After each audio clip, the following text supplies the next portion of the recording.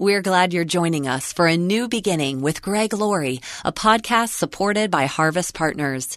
Get more encouraging audio content when you subscribe to Pastor Greg's Daily Devos. Learn more and sign up at harvest.org.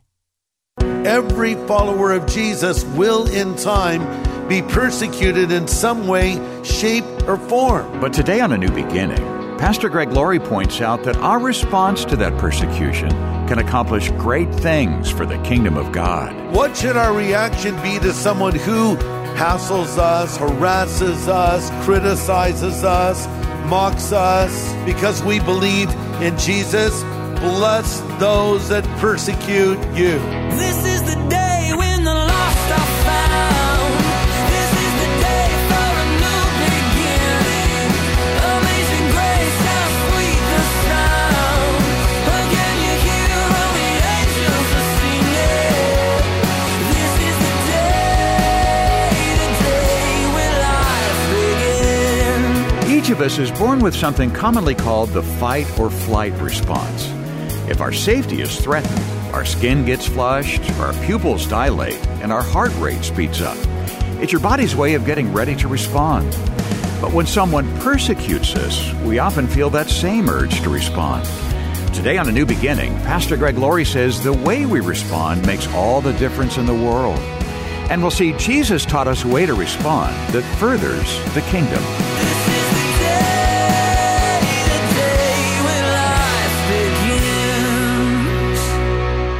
The title of my message is, I Hate Squirrels and Seagulls. Not really, but it could be.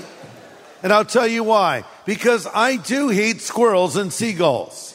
Now, I really have not had an issue with squirrels for most of my life until recently, when I put a little bird feeder in our backyard. And the birds were enjoying it, and then the squirrels decided it was theirs too. And this squirrel kept climbing on it, and it kept falling off the tree, and it kept rehanging it, falling off the tree. Finally, it rolled a few times. He basically destroyed it. And so I Googled squirrel-proof bird feeders, and I found one, and I hung it.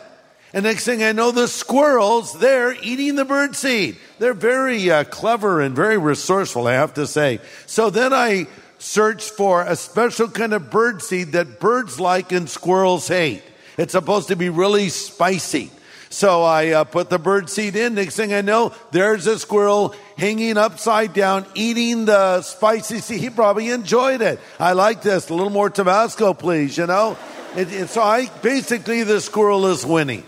You know, what can I say? It's an ongoing thing. So, but seagulls too. Basically the thing that squirrels and seagulls have in common is they're thieves. They take things that don't belong to them, right? You're going to head down to the beach, some of you, and lay out your blanket and get your food maybe that you brought with you. And you better be careful, because if you're on the water, the seagulls are coming. We're squirrels riding them. I'm telling you, come in, swoop in, grab your food, grab your small little weird dogs that some of you have. They take things that don't belong to them. That reminds me of a story of years ago when we took our oldest son, Christopher, to SeaWorld. He was just a little guy, so we paid the admission price, which was not cheap. And then we walk in, and he saw the dolphins in a pool, and he wanted to feed them. Well, they're clever there. You pay money to buy little fish to feed the dolphins. So I paid the money, and he got the little fish. He got one to the dolphin. He was bringing out the second. Out of nowhere, a seagull swoops down, grabs the fish out of his hands, flies off. He said, I hate those seagulls, Dad. So we spent a little more time in the park, and we sat down to eat lunch, and he ordered, as I recall, a chicken. I mean, not just a piece of chicken, a good part of a chicken carcass, if you will. And he's eating it. Out of nowhere, here comes a seagull. Grabs the chicken, flies off with it. I mean, came down to our table and took it. I thought, isn't that like cannibalism or something? Is that even right in the bird community? Someone should send out a tweet and say it's inappropriate. I don't know. And so then we're leaving, and he wants to feed the dolphins again. Again, I buy some more fish. Again, the seagull steals the fish. And finally, as we're in the parking lot, there was a final act of injustice from the seagulls, specifically targeted toward Christopher, a direct hit right on his jacket. He shook his fist and he said, I hate seagulls. You say, Greg, what does this have to do with a Bible study? Nothing. God bless and goodbye. No. So here's the real title of my message: Handling Hardship and Difficult People. Maybe you felt as though the whole world is against you, or at least seagulls and squirrels are against you. Or maybe there have been people that have given you a hard time. How should a Christian react when they're attacked for what they believe? How about this? What if someone hurts us? Should we forgive them even if they don't deserve it? Well, there's answer to these questions and more in the text before us. We're reading Romans chapter 12, verses 14 to 21. Let's look at it together. Bless those who persecute you. Bless and do not curse. Rejoice with those who rejoice, and weep with those who weep. Be of the same mind one toward another, and don't set your mind on high things, but associate with the humble. Don't be wise in your own opinion.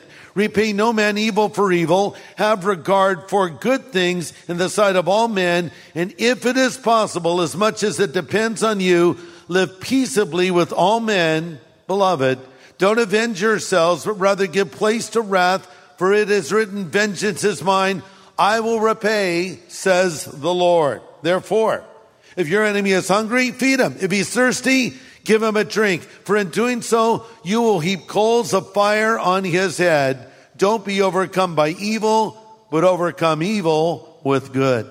We'll stop there. Powerful words. If you're taking notes, here's point number 1. We should bless those who are against us. We should bless those who are against us. Verse 14, bless those who persecute you.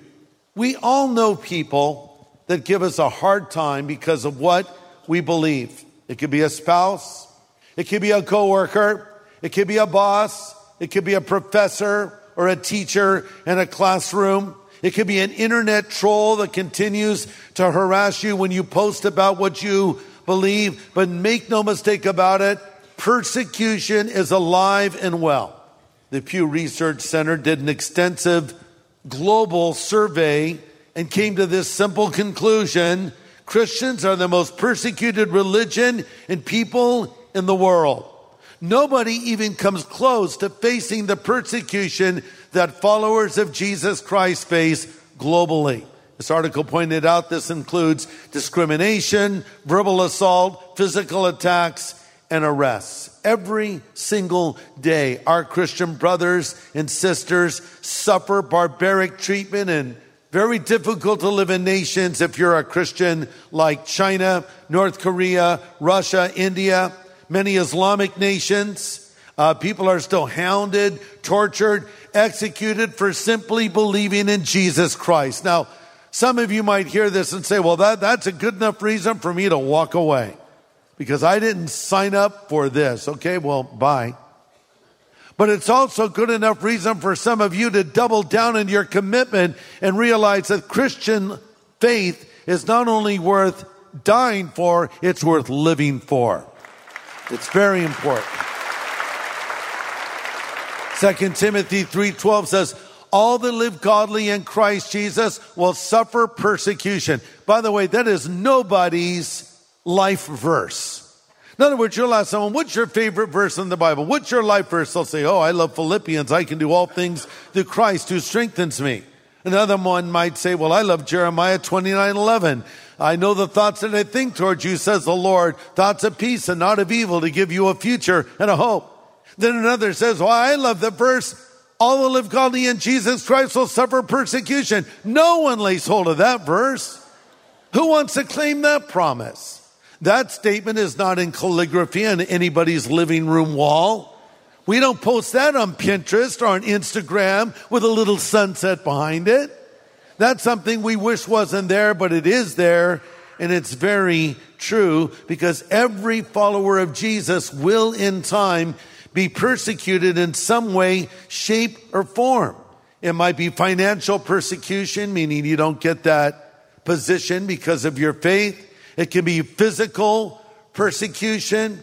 It can be being marginalized, insulted, and mocked by others, but it is going to come. So what should we do when it happens? Jesus said in Matthew 5:12, happy are the persecuted because the kingdom of God belongs to them. So when you're reviled and persecuted and lied about because you're my followers, wonderful. Be happy about it. Be very glad, for a tremendous reward awaits you in heaven. Let me just add this. Make sure you're persecuted for the right reasons. Sometimes Christians are persecuted not for righteousness' sake, but because they're idiots. They say offensive things, they're obnoxious, they're mean, they're cranky, and then when someone calls them on it, they'll say, oh, praise God, persecution for righteousness' sake. No, persecution for just being weird, okay? So get persecuted for the right reasons. Pastor Greg Laurie will have the second half of his message in just a moment. Hey, I don't know if you know about this, but we have a weekend service called Harvest at Home, exclusively for people that are tuning in literally from around the world. Listen to this. We even have Harvest groups where you can get into a small group with folks from all around this planet of ours and study the Word of God. So join us this weekend, Saturday and Sunday, for Harvest at Home at harvest.org. And now Pastor Greg continues with this practical message called Handling Hardship and Difficult People. So what should our reaction be to someone who hassles us, harasses us, criticizes us, mocks us, insults us because we believe in Jesus? Verse 14, bless those that persecute you. What does that even mean? The Greek word for bless here means to speak well of. It's the same term from which we get our English word eulogy, to eulogize. This is when you're at someone's funeral service and you eulogize them, which means you say nice things about them. Heard about a preacher that was doing a service for a man, and he wanted to find just the right words to bring comfort to the family. And so he said, here before us, we simply have the shell. And he gestured toward the coffin in front of the pulpit. And then he went on to say, but the nut is gone. He didn't mean it to come out that way, but actually that's theologically correct. The shell is here, but the nut is gone. But seriously, when you speak at a funeral service, you'll say complimentary things about the deceased. I mean, what if we told the truth in funerals? You know, because you've been to funerals and you're listening to people talk and you're thinking, is this the same person I knew? That they've sainted this person. What if we got him and said this person was really a jerk? They were mean, they were selfish, they were stingy, they were hard to deal with. No, we'll say all these nice things about them, and maybe some of those things aren't really deserved. That's what Christ is saying. This is what Paul is saying. Hey, when someone persecutes you, eulogize them, bless them, say nice things about them in return. Now, that is usually the last thing we want to do, but that's what the Bible tells us to do. Point number 2, if you're taking notes, weep with those that weep and rejoice with those who rejoice. Look at verse 15, rejoice with those who rejoice and weep with those who weep. Let's talk for a moment about what to do when you know someone who's in deep pain. Maybe it's a friend who just found out from the doctor they have cancer. Maybe it's somebody else that just lost a loved one, even a child, and you wonder, what should I say to them? Sometimes, let's simplify it by saying, less can be more. People don't always need a sermon. Believe it or not, that might surprise you coming from a preacher. They don't always need a sermon. Sometimes they just need a friend. They need someone to show a little compassion for them and weep with those that weep. You remember the calamities that befell poor old Job? He wakes up one morning, he's a godly guy. He doesn't know the Lord's been bragging on him in heaven in front of the angels and Lucifer. But all kinds of calamities came on Job, one after another. He lost his livelihood. He lost his possessions. He lost his children. And he lost even his health. So his body was covered head to toe in massive boils. And then his wife comes along and says, why don't you just curse God and die? Thank you for those encouraging words, Mrs. Job. Why didn't you die with everybody else? Why are you still here? Yeah, so he was really down. So he had 3 friends who heard about what happened. And they showed up in Job chapter 2, verse 12 to 13 says, when they saw Job from a distance, they scarcely recognized him, and wailing loudly, they tore their robes and threw dust in the air over their heads to show their grief. And they sat on the ground with him for 7 days and nights, and no one said a word to him because they saw his suffering was too great for words. That's called weeping with those who weep, you see. I think we always feel like we have to have the answer because we're Christians. And there's a Bible verse for that. And maybe there is, but there's a time and place for everything. When I was a young pastor, I've been a pastor, by the way, for 45 years. Can you believe it? It's a long time. I started when I was 5. I was very little, very small little pastor. But I was cute. No. But you should have met me back then when I was like a 21-year-old pastor. I was awesome. I was skinny. I could eat anything and never put on weight. I had long hair. And I just had hair, which was good. And I had the answer to every question. No matter what you said to me, I had a verse for that. I had an answer for that. But now with all this time that has passed since then, I realize, well, I still love verses. But I also understand sometimes people don't need to hear any sermon from me. It just needs someone to show a little compassion. Here's the reality. Sometimes we say things to help people and we can end up hurting people. Did you know that? That's why you have to carefully choose your words. Because trust me, I've heard it. When our son went to be with the Lord, my son I mentioned, who was there at SeaWorld being attacked by seagulls. There's no seagulls in heaven, I can assure you that. They're all going to hell with the squirrels. But I can't support that biblically. It's just my emotions got the best of me. But when our son went to be with the Lord, I had a lot of people try to say things that would help me, and some things helped and some things didn't help as much. And I learned a lot about what it was like to be on the receiving end of those things. I was always the guy saying the things. Now I'm listening to those things. And sometimes we're trying to encourage a person and we say actually the wrong thing. Someone will say to you, if you've lost a child or your husband or your wife, well, there's a reason for everything. What does that even mean? How is that supposed to help someone?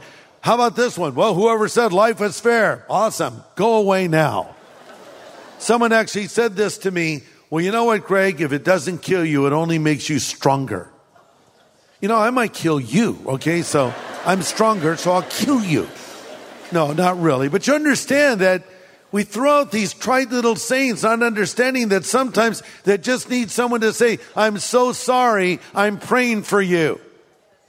You remember when Jesus was preparing to go to the cross, he went first to the Garden of Gethsemane. And there he was in great anguish as he considered what was still ahead. Oh, sure, the whipping, the crucifixion itself. But I think the most difficult thing Christ had to grapple with was the knowledge that he was going to have to bear all the sin of the world. Mark 14 says he took Peter, James, and John with him, and he began to be filled with horror and deep distress. And he said, my soul is crushed with grief to the point of death. I mean, imagine, this is Jesus. Jesus was filled with horror and deep distress, and his soul was crushed with grief, even to the point of death. What did he say to his disciples? I could really use a sermon now. Does someone have a killer devo to lay on me? No. He says, stay with me. That's all he wanted. I could use a little companionship. Stay with me. Watch and pray. They fell asleep. But Jesus just needed someone with them at the moment. And that's what people often need. So we need to weep with those that weep. But now this verse continues on. Rejoice with those that rejoice. Now, actually, I think that may be harder than weeping with those that weep. Something bad happens to someone you care about. You say, I'm so sorry. I'm praying for you. I care about you. And then they come back and they say, no, everything's good. I got a good report. By the way, I just got a huge promotion. I'm making 5 times the money that I was making last week. And you say, oh, praise God. What? You're like jealous. You should have given me that position. Or maybe you and your spouse have been unable to have children and someone says, oh, guess what? My wife's pregnant. Oh, great. Or you're single and your friend just said, guess what? I'm getting married. Oh, wonderful. It's not so easy to rejoice with those that rejoice sometimes, but we're to weep with those that weep, and we're to rejoice with those who rejoice.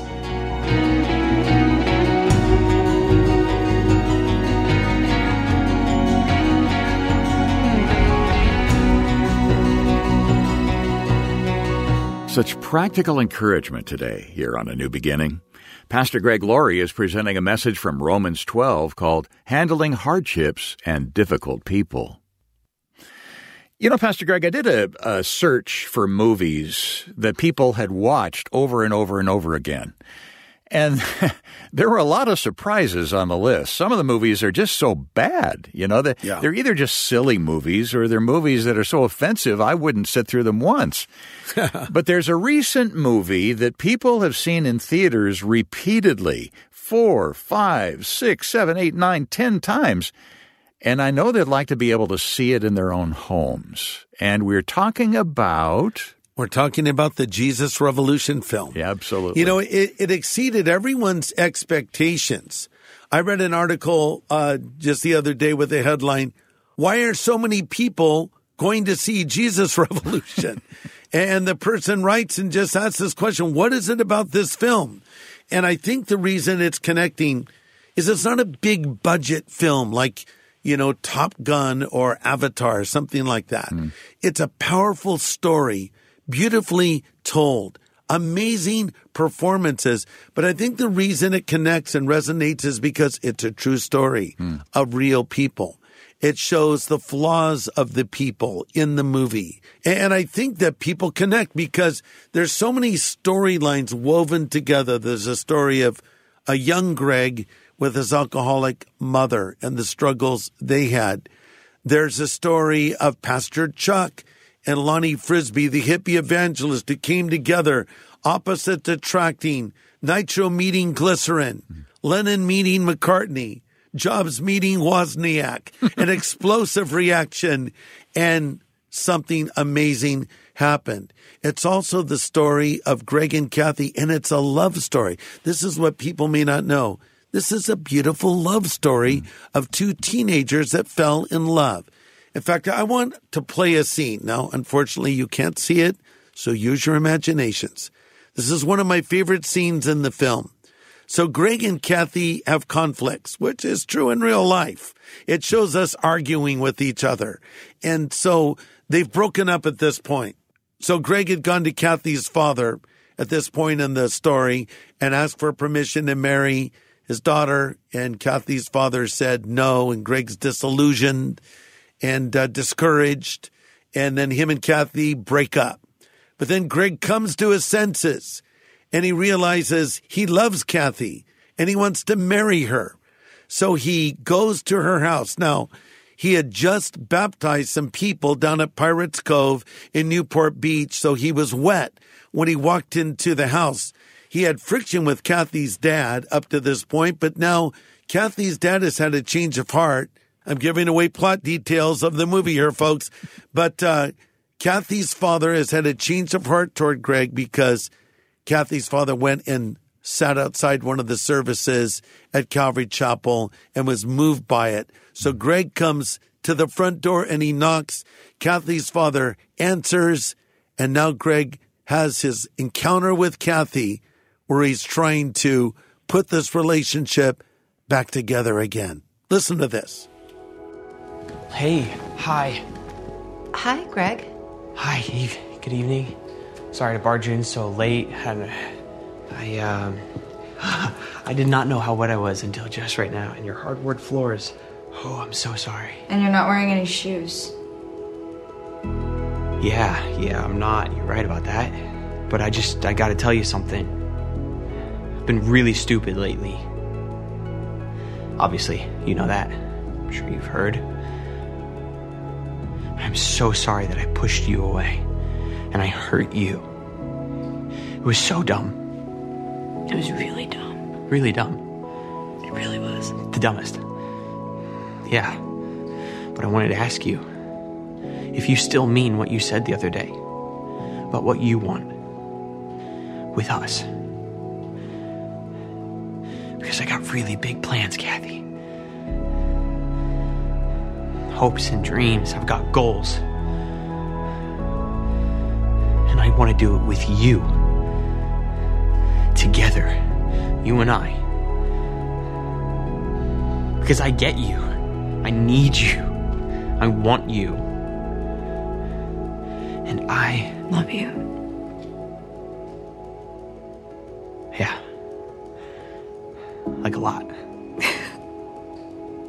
So what is this? Is this your way of proposing to me?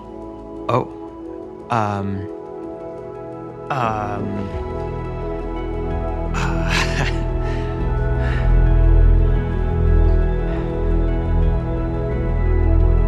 What would you say if it was? I would say that if you ever get in the way of me and God, it's over between us. So, is that your way of saying yes? Yes. And that's true in real life. She said yes. Thank God for that. Guess what? Kathy and I in real life are going into our 50th year of marriage. Wow. Congratulations. Well, thank you very much. And so, hey, listen, it's a beautiful love story, among other things. It's a beautiful salvation story. It's a story of conflicts and resolution. It's a story of Jesus at work in the lives of so many people. It's probably your story as well. So many people connect with different characters, different aspects of this film. And I want you to have your own copy of it so you can see that scene I just described as well as hear it. I'm offering to you for the first time the Jesus Revolution film on DVD. Now, I know it's out there in streaming platforms, and maybe some of you have already seen it in a theater, or maybe you've watched it at home. But listen, the reason you want this DVD is so you can now watch it when you want to watch it and show it to who you want to show it to. And it has special bonus content, including a presentation of the gospel I did, complete with a prayer where a person can accept Christ into their life. You can use this movie as an evangelistic outreach. And listen, kids love it. Young people love it, especially the love story of Kathy and Greg. So get your own copy of the Jesus Revolution film. I'll send it to you for your gift of any size. Now, let me add that we had to pay more for this particular film than we normally would pay for a resource that we would offer you. So I'm going to ask you to be extra generous in what you send to us here at Harvest so we can continue to teach the Word of God and preach the gospel. So order your own copy of the Jesus Revolution film on DVD right now. Yeah, that's right. And we can send it your way as soon as we hear from you. And we'll include the DVD along with a free streaming code. And thank you so much for your partnership that allows these daily studies to come your way each day. This film is a keeper, and we want to make sure you get one of the first copies on DVD. So call us today at 1-800-821-3300. That's a 24/7 phone number, 1-800-821-3300. Or go online to harvest.org. Do you carry some painful memories? Memories of something someone said or did to you? Well, next time, Pastor Greg points out how to have that burden lifted. It's a message on the freedom that forgiveness offers. Join us here on A New Beginning with pastor and Bible teacher Greg Laurie.